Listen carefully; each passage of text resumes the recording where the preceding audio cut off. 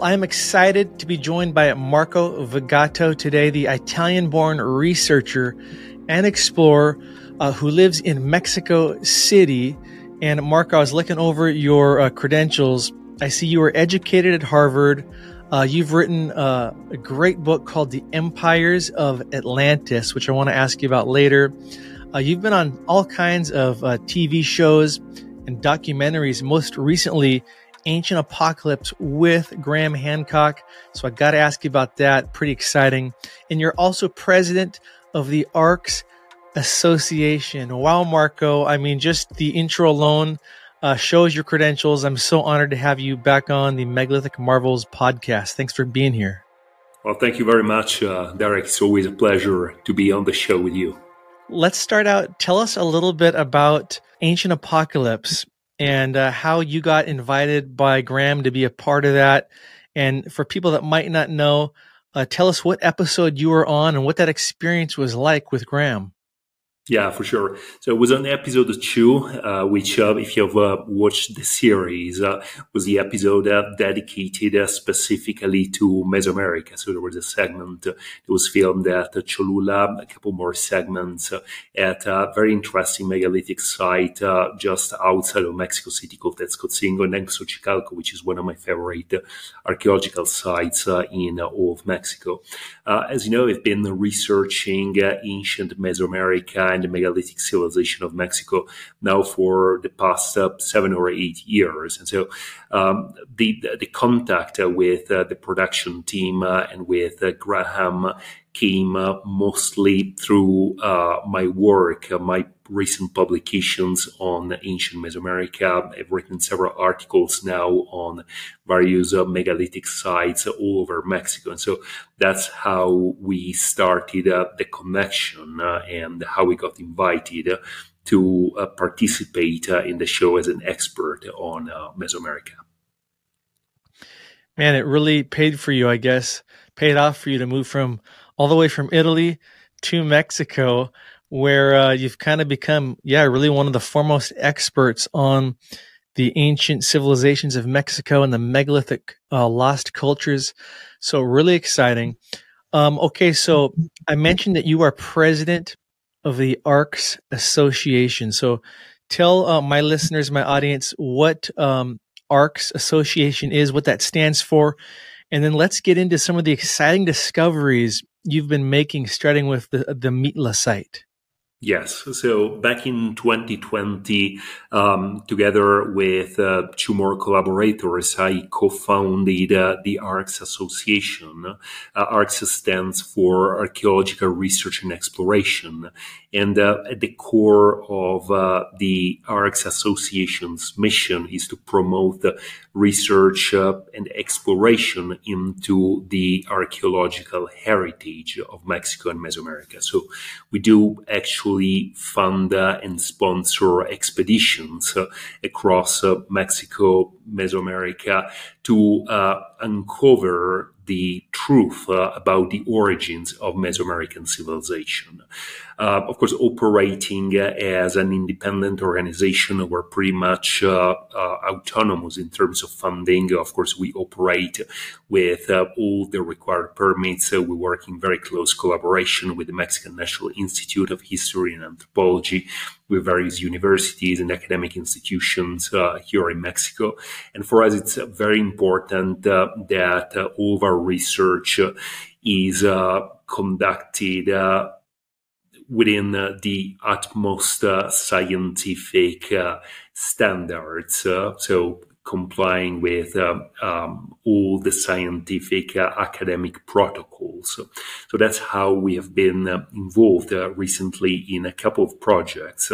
One in southeastern Mexico in the state of Oaxaca, which is a project Lioba, and I'm going to talk about that in just a moment, which involves a geophysical study of the archaeological site of Mitla, but also in the state of Mexico at a very interesting archaeological site called San Miguel Ixtapan, where we have sponsored the recovery of now several megalithic stone slabs belonging to an unknown culture. They're still studying and trying to understand to which culture, civilization they may belong, and what the age of these very enigmatic finds might be. I think it's really exciting, Marco, because on one hand, you were educated at Harvard. You created this ARCS project association. And so you're all about doing stuff the right way with science, like you said, following all the protocols, working with the Mexican government. Yet, based on what I know of you from the past and some of the TV shows you've done and the articles you've even written for Megalithic Marvels, you think way beyond the mainstream. You're a critical thinker. You're what some might call an alternative researcher in a sense. And so I love that you've got the best of both worlds here. You're a critical thinker. You're not boxed into just the mainstream paradigm, yet with your education and with this association you've created, you're able to get in and actually start digging in the dirt and discovering. So it's pretty exciting. So tell us about what you guys have been uncovering at Mitla, this amazing ancient site in Mexico. I believe it was considered by you call it the Zapotecs to be an entrance to the Underworld. And so tell us a little bit about the site and the exciting things you're uncovering. Yeah, absolutely. So for us, it's really important that the facts speak for themselves. So no matter what my personal convictions, my personal beliefs are, we don't want these to get in the way of rigorous scientific research. And so one example of that is Project Leobadi's research that you mentioned at Mitla. There we partner with several institutions, so with the Mexico National Institute of History and Anthropology, with the National Autonomous University of Mexico, to conduct a geophysical survey of the archaeological site. What that involves is the use of different ground prospection methods that include ground penetrating radar, electric resistivity tomography, and seismic tomography to image what exists below the ground of Mitla. This is, as you know, a site that has fascinated me for many, many years now because of its impressive megalithic architecture.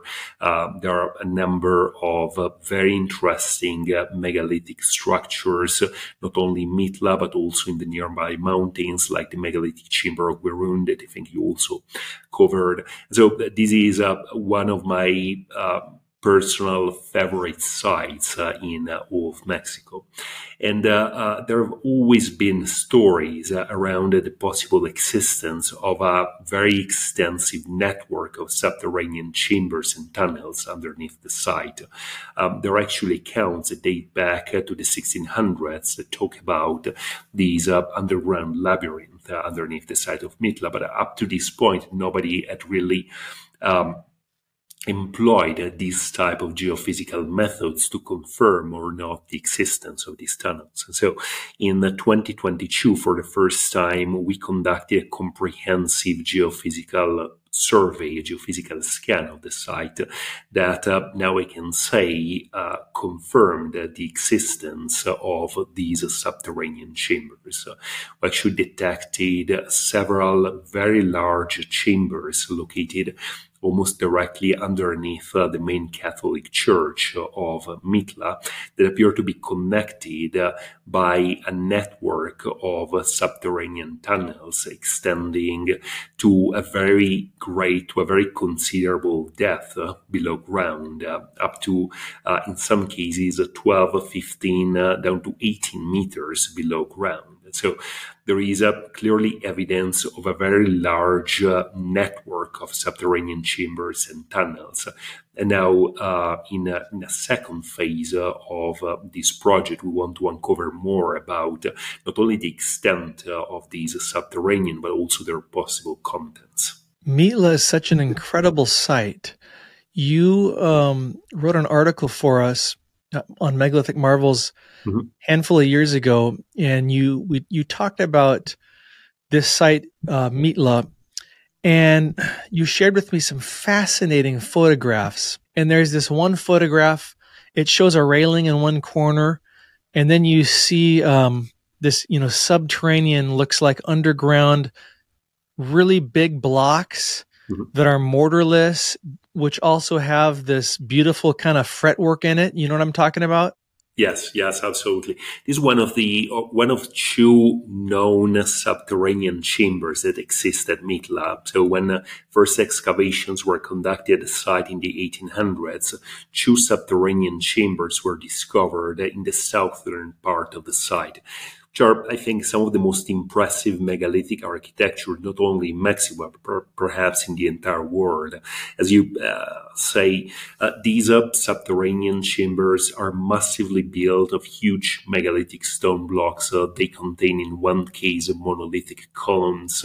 The fitting and the jointing of the stones is very close to perfection, some of the finest I've ever seen anywhere on earth, and that includes Egypt and Peru.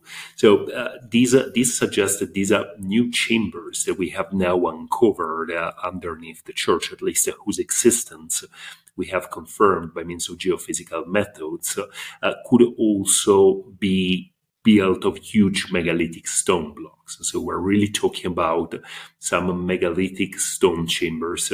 The evidence for that comes, on the one hand, from just the analogy with these other chambers that are known from the southern part of the site, even though the newly discovered chambers under the church are much larger than the two other chambers that are known at Mitla. And the second piece of evidence also comes from the geophysical scan itself, which shows us some areas of high resistivity or high density, which is compatible with the fact that the walls, potentially the ceilings and floors of these chambers are in fact constructed of huge megaliths. The reality is that at Mitla, the natural bedrock is pretty fragile. It's not a very good quality bedrock.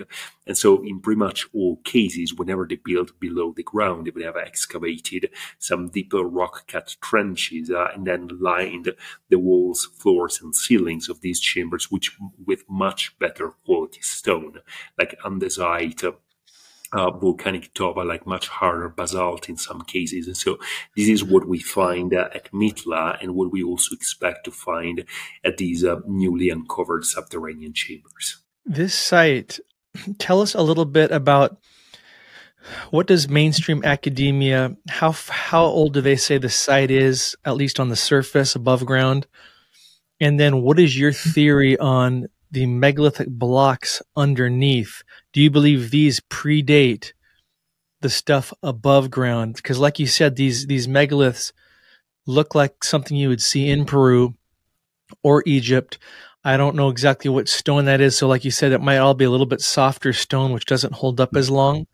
But give us a little bit on the mainstream take on how old Mitla is, and then do you think the foundations predate that? Well, Mitla is, in fact, one of the oldest continuously inhabited sites in all of the Americas. There is evidence of human occupation at Mitla that dates back over 10,000 years ago to 8,000 BC, which I also find is something very intriguing when you find these very impressive megalithic sites closely associated with early human occupation and the birth of agriculture. Mitla is, in fact, one of, and I'm talking specifically about Mitla, not just Mexico or Central America, being one of the cradles of agriculture. There is evidence that so many of our modern crops, including corn, beans, gourds, squash, were first domesticated in the area of Mitla over 10,000 years ago. So that specific area is very much connected with the birth, with the development of agriculture. And I find fascinating that you find that this association between agriculture and megalithic architecture, not only at Mitla, but also at places like Göbekli Tepe, for instance, in Turkey, in Egypt, in Sumer, in Mesopotamia. So there is some sort of association here that I find fascinating.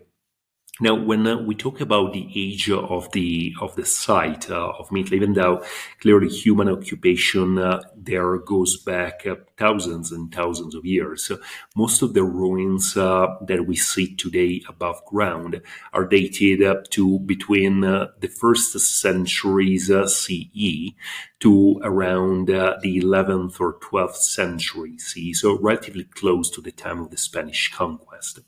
However, there is evidence that these structures were continuously rebuilt on top of earlier buildings, on top of earlier structures. One of the most important findings of the geophysical survey is the existence of an earlier building, of an earlier palace or temple underneath what is the main architectural structure at Mitla, which is called the Palace of the Columns.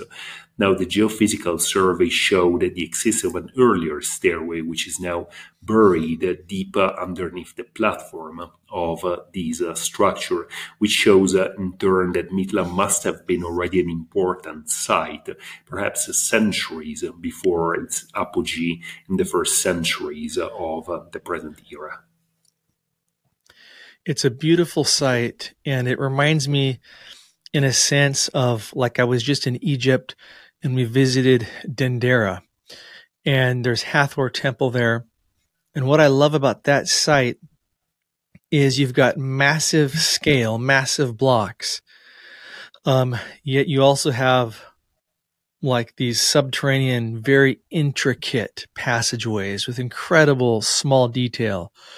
And so that kind of reminds me of Mitla, where you've got some of these huge megalithic blocks under the ground. You've got ruins of some massive pillars still standing upright, which clearly look like they predate the other stuff above ground.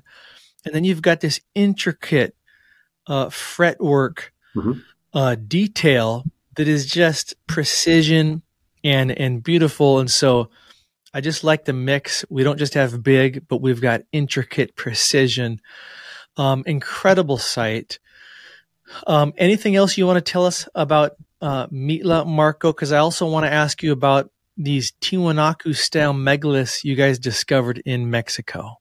Yes. So right now, as I said, we conducted this first season of geophysical study at Mitla last year. This year, we're going to be back on site in September to conduct a second phase, a second season of research, which is going to focus on some of the other groups of structure. Right now, we have very solid evidence of the existence of vast subterranean chambers underneath the church. Now we want to confirm what is the extent of these chambers, whether these tunnels that we have identified at very great depth, going down over 12 down to 18 meters below ground, which is almost 50 or 60 feet below ground. So we're talking about almost a 6-story building underground.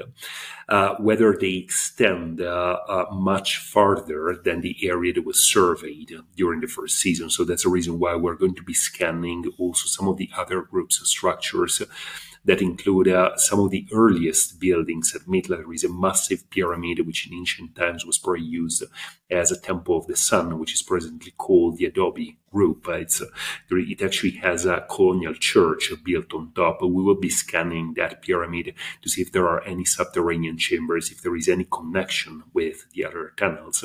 And our hope is that with this second season, we should be able to identify some potential entrances, some potential access points that may have been blocked during antiquity or during the colonial period that would give us access to this subterranean network. So these Zapotecs, again, their oral traditions and legends say that this was an entrance to the underworld. Yes. Now, tell us a little bit about who the Zapotecs were. What time frame were they here? And then is there any truth to this underworld? And does that have any connection to these Catholic churches being built on top of all of these sites, not just in Mexico, but around the world? Tell us your thoughts on that. Well, the Zapotec were one of the oldest and most advanced Mesoamerican civilization. The origins of the Zapotec civilization, they date back almost 3,000 years. They were, in fact, almost contemporary with the Olmecs, and they built impressive sites, some very fascinating, very extensive mountaintop sites in Oaxaca, like Monte Alban, for instance. Mitla is generally considered to have originated as a Zapotec site and then to have been later occupied by the Mixtec, which was another civilization that existed in the area, but the origins of the site are Zapotec. Now, when we talk about these traditions about the underworld, clearly the site of Mitla, and part of the reason why it was so important in pre-Hispanic times, is that it was considered to be a sanctuary dedicated to the gods of the underworld. It was a burial place for Zapotec royalty, for Zapotec elite. And it was believed that the entrance to the Zapotec underworld, which was called the Lioba, was physically located at Mitla, probably in some vast underground cavern.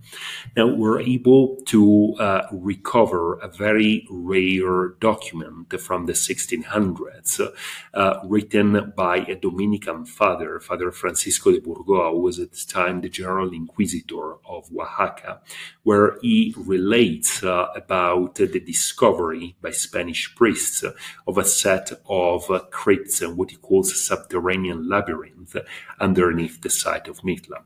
What Burgoa describes is essentially an arrangement of several subterranean chambers that contained the tombs of the high priests and the kings of Mitla and the whole Zapotec region.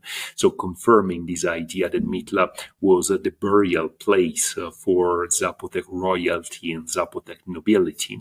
And what is most interesting about Burgoa's account is that he also mentioned one chamber, the deepest chamber actually, that connected by means of a stone door with a vast subterranean cavern, which was itself considered to be the entrance to the underworld.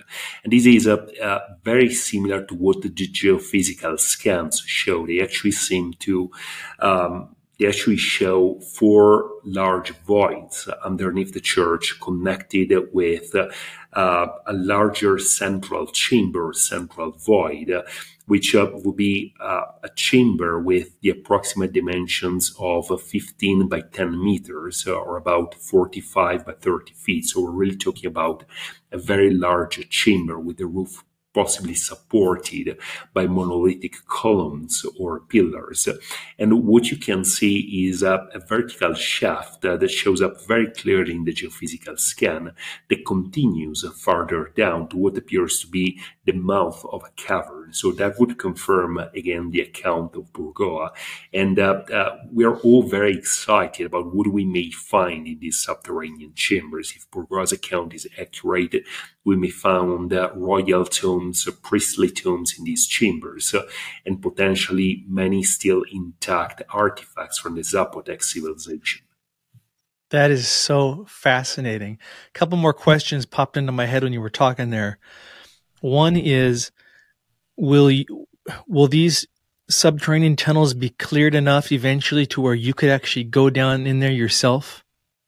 That's what we hope. Actually, one good piece of news from the geophysical survey is that at least the larger chambers, they appear to be mostly free of debris. So they seem to be still pretty much intact, at least from a structural point of view. And part of that may be due to the fact that they are very massively built of stone, as I mentioned before. They're probably megalithic subterranean chambers. So this gives us confidence that these voids are actually accessible and they can be explored. Now, before anyone can actually enter these chambers, what we propose is that we insert some endoscopic cameras, so drilling holes, so probably giving also the depth at which these chambers are located, so we can get a better sense of the space, the size, the dimension, and possibly the content of these chambers before any excavation is attempted. Can you say again this guy's name in the 1600s who wrote about this site? Yes, his name was Francisco de Burgoa. He was a Dominican priest. He was general inquisitor of Oaxaca, and he wrote in 1674. However, he had access to documents dating back probably to the mid or late 1500s about an inquisitorial trial that was celebrated at Mitla, where Spanish priests were called in to investigate claims that the local inhabitants were still practicing the old Zapotec religion in this subterranean temple. And that's how they discovered the entrance to these underground chambers. Now, you also ask about the connection between the church and the ruins.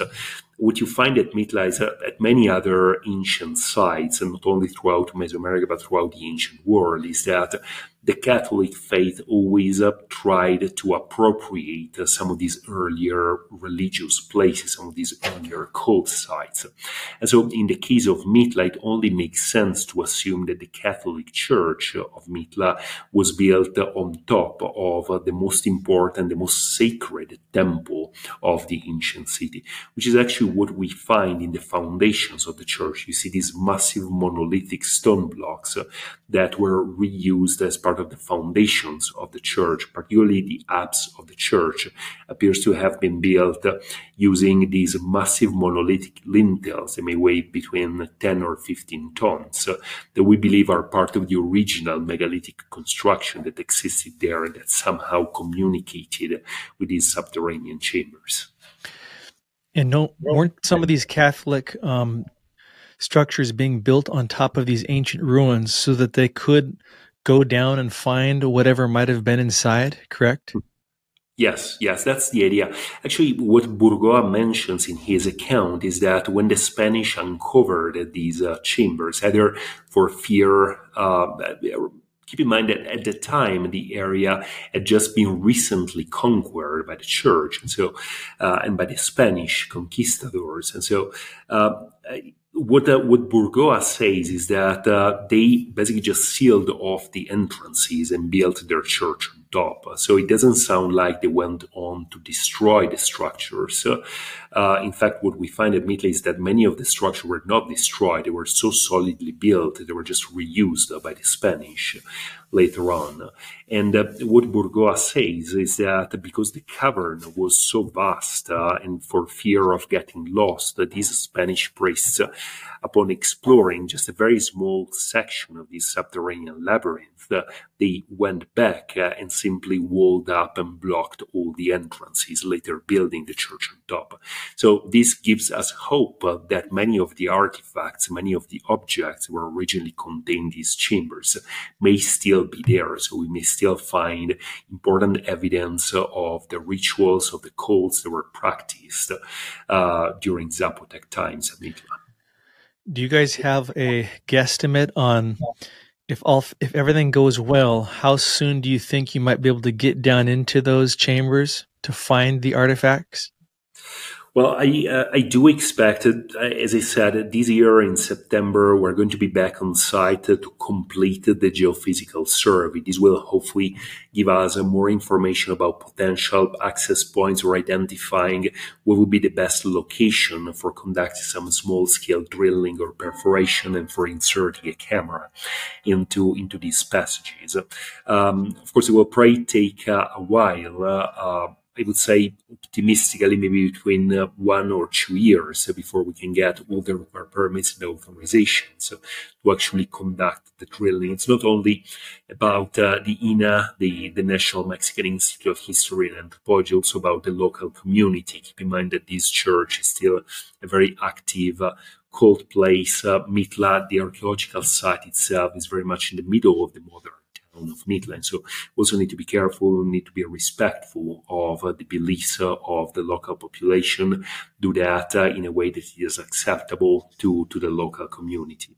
But I do expect that we may get some news, maybe some images of these chambers probably within the next 2 or 3 years. Exciting. Marco, what I love about your research in particular is just when I think I've seen everything there is to see of ancient architecture, you every couple of years blow my mind with something brand new that I've never seen. And so a handful of years, I think it was back around 2018, you shocked me with showing images of this cruciform chamber of, was it Garoon? Is that what it's called? Yes, Garoon. And this is like a literal cross that you see embedded in the top of this hill with full-on megalithic mortarless joinery, again, like you'd see in Peru. And if I remember right, you said this chamber was actually considered lost for quite a while. Yes. Yeah. And then you and maybe some others in a modern day sense basically rediscovered this thing. And if you're watching by video on Spotify here or YouTube, I'm going to show you these images. If you're just listening, I'll have links to these in the show notes you can click. But tell us a little bit about this cruciform chamber. And then after that, tell us about the Tiwanaku Bolivia style megaliths you found in Mexico. Both are incredible. Yes, well, so about the chamber of Guirun, this is actually a site which is located only a few kilometers, 4 or 5 kilometers to the east of Mitla. So it's very close to Mitla. It shows the same type of megalithic stonework, of megalithic architecture. Now, what is unique about this stone chamber at Guirun is the fact that it was first discovered and excavated by Marshal Saville in 1902, and then it was apparently lost for decades until it was in a way like rediscovered just in the early 2000s. It was among the first to document that site in modern times. It's a very impressive site. To me, it's probably one of the most impressive and remarkable megalithic architectures in all of Mexico. As you will see, it's built with stone blocks that are up to 6 or 7 meters long. They weigh in excess of 30 up to 50 tons. And keep in mind that Guirun was a relatively small satellite site of Mitla. And so if these newly discovered chambers at Mitla were really like the real deal, really the main temple of that civilization. We can only imagine their structure to be at least as impressive as that chamber of Guirun. I actually do expect that most of what we will uncover in Mitla under the church will closely mirror the same type of architecture of this chamber, of this cruciform chamber, and these other subterranean chambers at Guirun and the other nearby sites. Amazing. Most people familiar with megaliths and ancient architecture are familiar with the mind-blowing stone blocks at Tiwanaku and Pumapunku in Bolivia. I mean, these things feature precision edges, drill holes, and really just have that unique look that is different than what you'd even see in Peru. What you see in Bolivia has that unique look.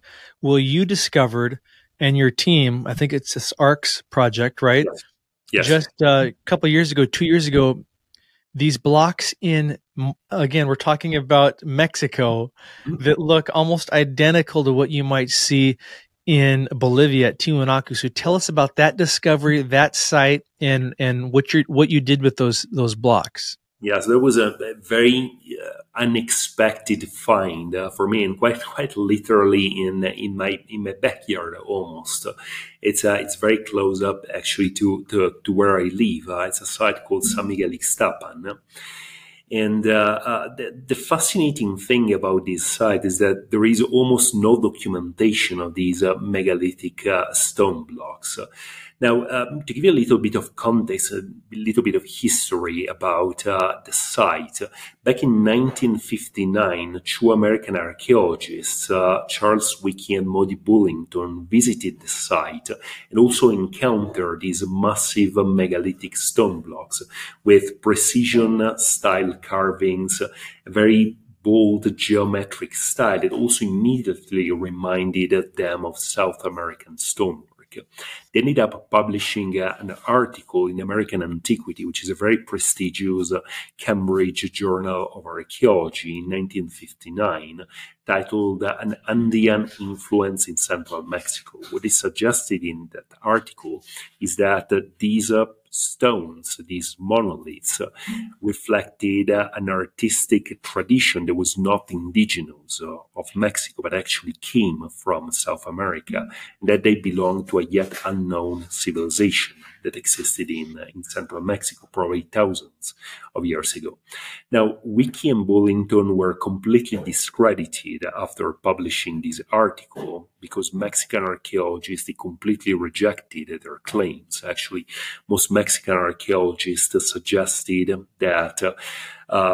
that these slabs were in fact colonial in origin. They were manufactured quite recently. They were in fact modern.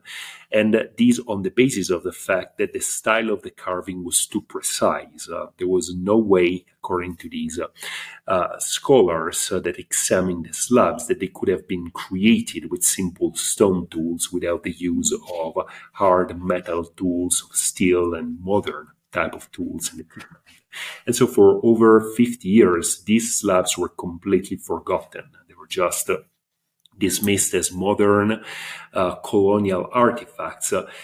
And this was until two of these slabs were discovered in the late 1990s within an archaeological context. There was excavations conducted at San Miguel Ixtapan that uncovered two megalithic stone slabs identical to the ones reported by the American archaeologists in the 50s within a sealed chamber under a pyramid at the site of San Miguel Ixtapan that was dated, I think, conservatively to 700 CE.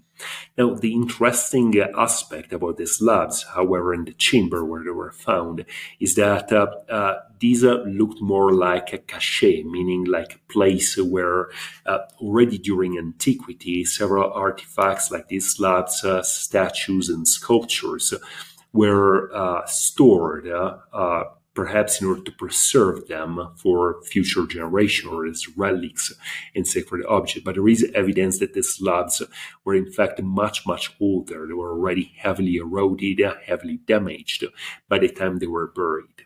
So this suggests that these slabs may be in fact much, much older.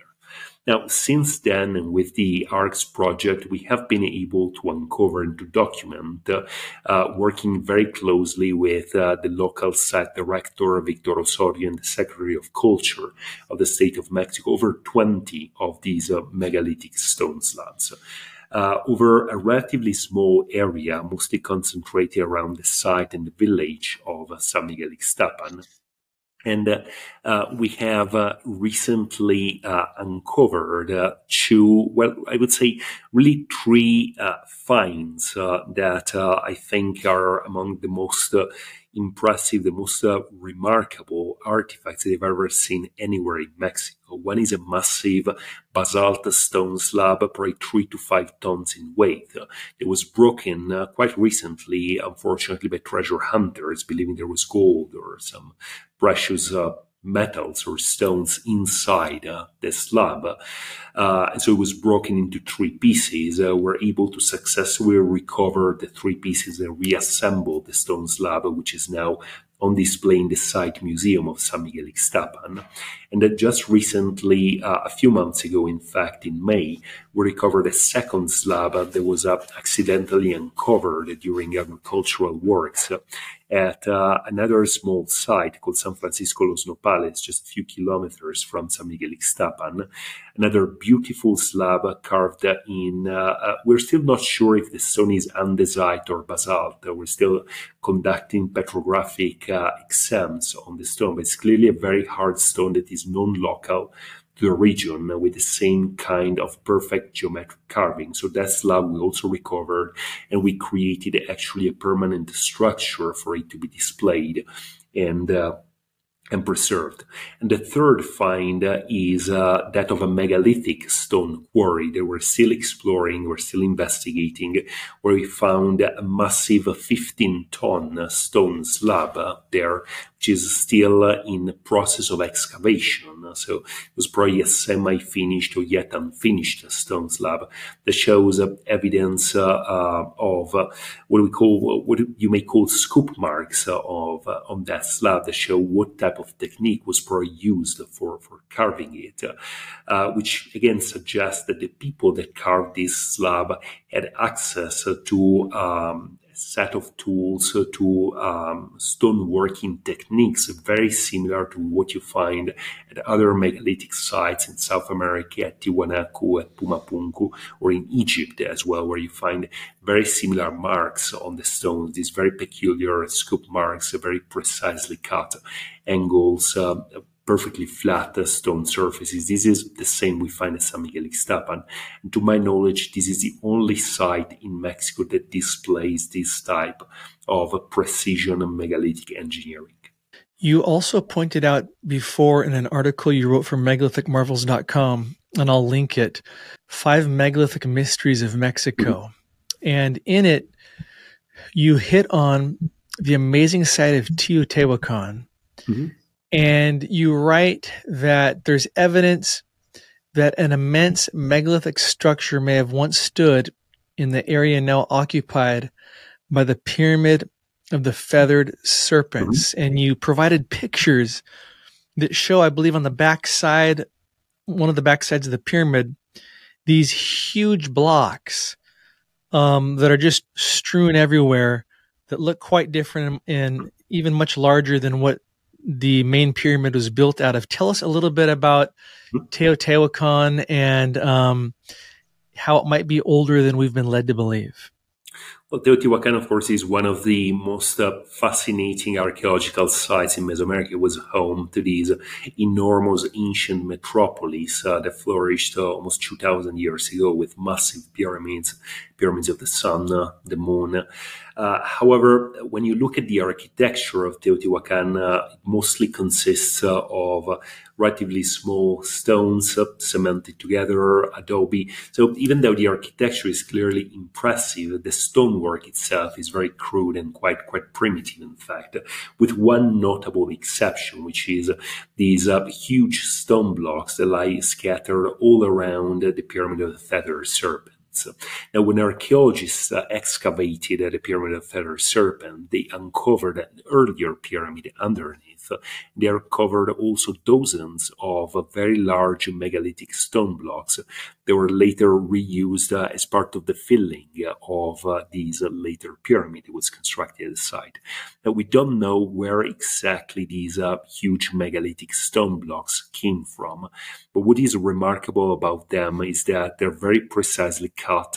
They're all produced of very hard stones like andesite and basalt, and they clearly lie scattered all around as if they had been either part of some structure that was later dismantled, that was later demolished, so that they were reused by the later inhabitants of Teotihuacan for building their pyramids, for building their structure. So this is what suggests to me that the earliest layer of Teotihuacan, because as many other sites across Mesoamerica, Teotihuacan was built in several different stages. There are many layers, many cities almost built one on top of each other. That this earliest construction layer of Teotihuacan was megalithic. There was a megalithic city, a megalithic buildings that existed at the site that later were dismantled, reused by the later inhabitants and occupants of the site. Marco, you wrote a book not long ago called The Empires of Atlantis, The Origins of Ancient Civilizations and Mystery Traditions Throughout the Ages. What a title. I love that. So you wrote this book. You're an author. You live in Mexico, and we're talking about the megalithic foundations that predate a lot of the other architecture. I know you've you grew up in Italy. You've seen the megaliths there at all those cool sites. You were recently in Lebanon visiting Baalbek and Petra. So you've been all over the world. You've seen these sites. You wrote this book. And I definitely want to promote your book, and I'll link to it so people can buy it. But kind of give us in a nutshell your belief system on this ancient civilization that seems to have been connected all over the world before some ancient cataclysm. What was it like? What are your thoughts? I'd love to hear that. Sure. So the reason why I wrote the book is to present these theory, these hypotheses of a global prehistoric megalithic civilization. So a global seafaring culture that spread agriculture as well as megalithic building, advanced astronomy, mathematics, architecture all over the world, which we may identify with the civilization of Plato's Atlantis. Essentially, what I present and I discuss in the book is the evidence for ancient megalithic civilizations from both sides of the Atlantic. And you mentioned a number of sites in Egypt, in Lebanon, in other parts of the Old World, as well as in the New World, in Mexico, in South America, how these cultures were connected in ancient times.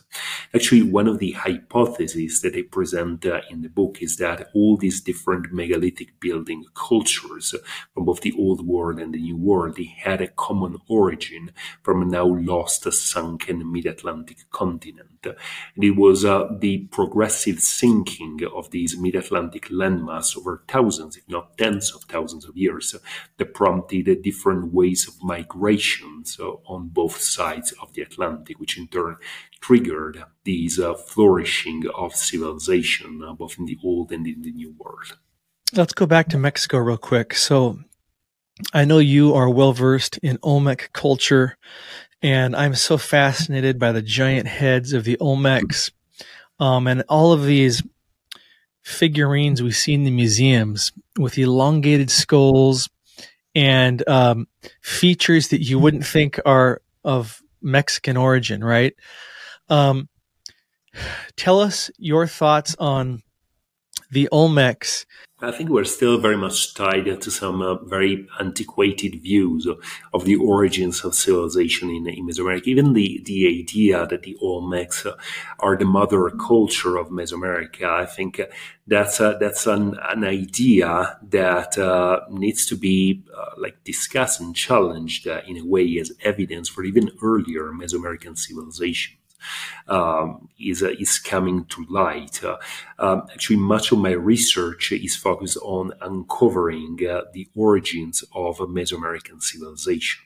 Not only on the Gulf Coast, where, of course, you have these very impressive Olmec finds with the giant stone heads, impressive sites like La Venta, San Lorenzo, but mostly in the highlands of central Mexico. I do believe that the origins of Mesoamerican civilization must be sought not on the coast, but in the highlands of Morelos, Guerrero, the central Mexico state, where there are some impressive and very little known sites that are megalithic and may in fact predate the later Olmec development on the coast. So this is actually a hypothesis that I'm working on and will be the subject of a future book. Now, as you talk specifically about the Olmecs, there are many fascinating aspects about Olmec culture. For once, they were the first, at least that we know of, the first civilization to use the Mesoamerican calendar.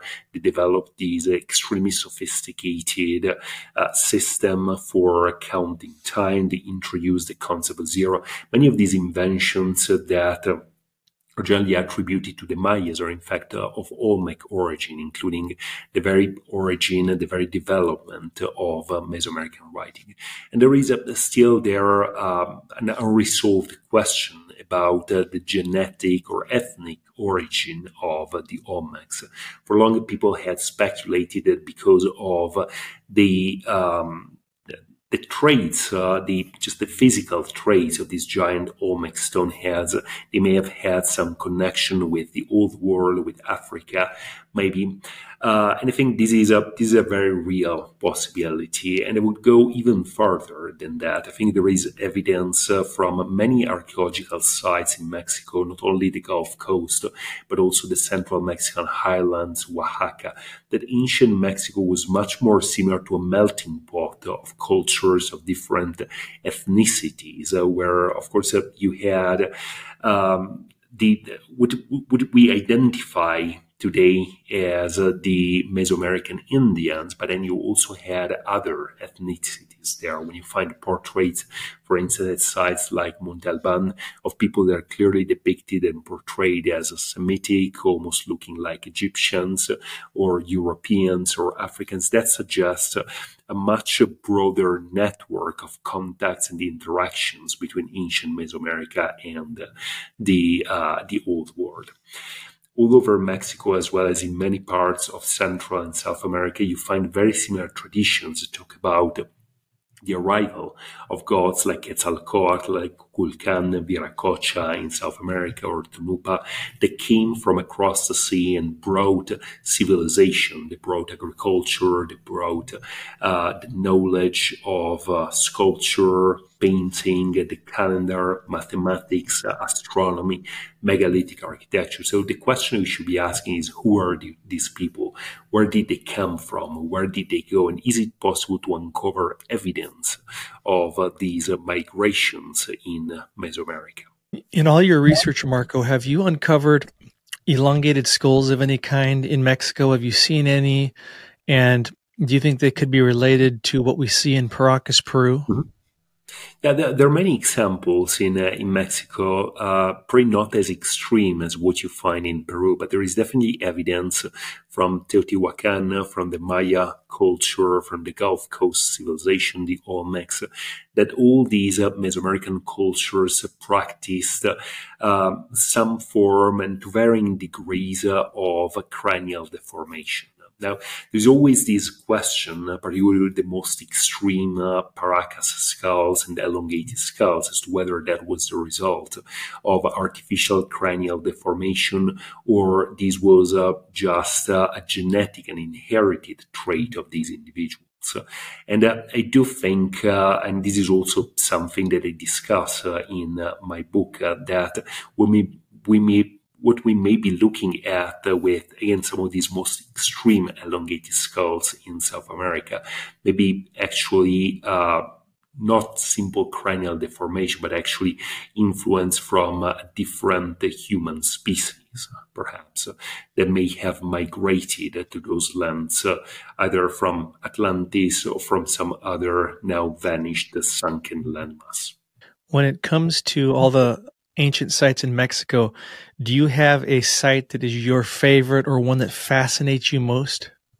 Well, right now I would say Mitla and San Miguel Ixtapan. These are probably like the two sites that fascinate me the most. But if I have to pick one site, I would say Xochicalco. There's also a site that I covered in my recent Netflix documentary with Graham Hancock. What I find fascinating about the site is this set of bas reliefs that decorate the Pyramid of the Feathered Serpents, the Pyramid of Quetzalcoatl, at Xochicalco, which, as I suggest in the book, as I also suggest in the Netflix documentary, I do believe they tell a story about the arrival of these gods to Mesoamerica. They tell the story of the origins of Mesoamerican civilization, which is very similar to Plato's Atlantis story, to what we read in the Edfu building texts in Egypt, for instance, about how these gods came and brought civilization. They brought agriculture, they brought knowledge of agriculture, advanced mathematics, and this is what we find depicted on the Pyramid of Xochicalco. We have the depiction of a cataclysm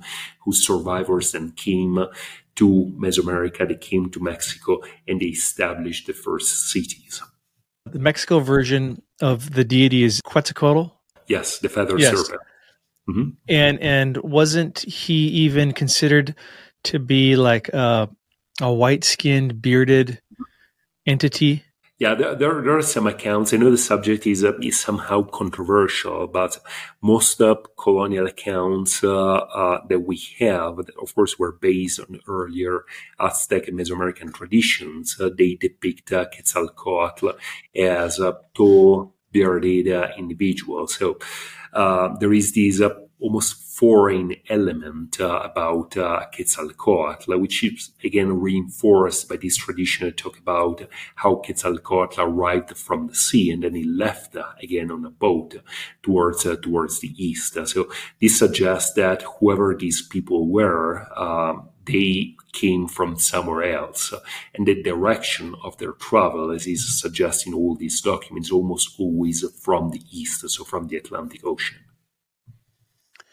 It's fascinating to me the parallels of all these ancient civilizations that seem to talk about this golden age or Atlantean civilization and these hybrid-like entities that appeared, right? These demigods, and how they relate to what the Book of Enoch describes of the Watchers coming down and breeding with human women, creating this race of Nephilim, which Genesis 6 actually mentions.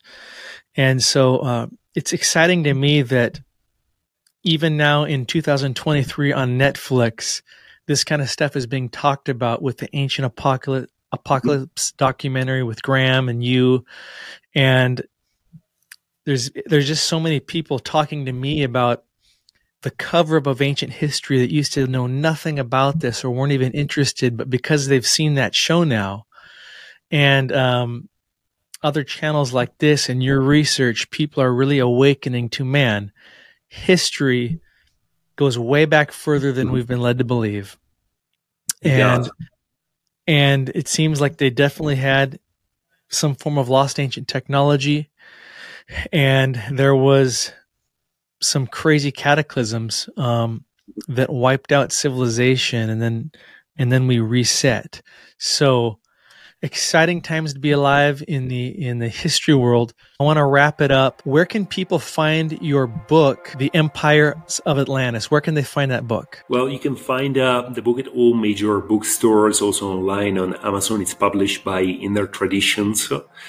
I also invite you to follow my research and particularly the work they were doing with the ARCS project, with the ARCS Foundation in Mexico. Our website is www.arxproject, like arxproject.org, where you will find more information about the research at Mitla, at San Miguel Ixtapan, and many of these fascinating sites around Mexico. You can also follow us on Facebook at ARCS Project MX, and on Patreon. We actually also have a Patreon page if you would like to support and help us fund our research, where we constantly publish new information, new findings, research reports, which will be building a comprehensive library, a digital library, including photo galleries, hundreds now of 3D models of artifacts and the whole archaeological sites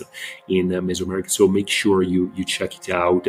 And if you want to support our research with your donation, you can do so on Patreon and on our fundraising page. Definitely go get Marco's book on Amazon or wherever it's sold, and definitely follow the ARCS Project. Again, Marco said they're on Facebook, and also go to the website you're seeing and follow and keep up to date with this exciting research. And if you can at all, give a donation. This is important work that's really, to me, it's really groundbreaking that we can be a part of something like this and follow the progress, see the photos, and know that it's all being done in a way that's not going to damage anything, but it's going to reveal ancient secrets. So, Marco, thank you so much for your time today, and thank you for your great research and for all the blogs you write and all the interviews you do. You've really brought awareness to the mystery of ancient Mexico in ways I think nobody else really has, at least in modern times. So Thank you so much. Well, thank you. Thank you, Derek. It's always a pleasure.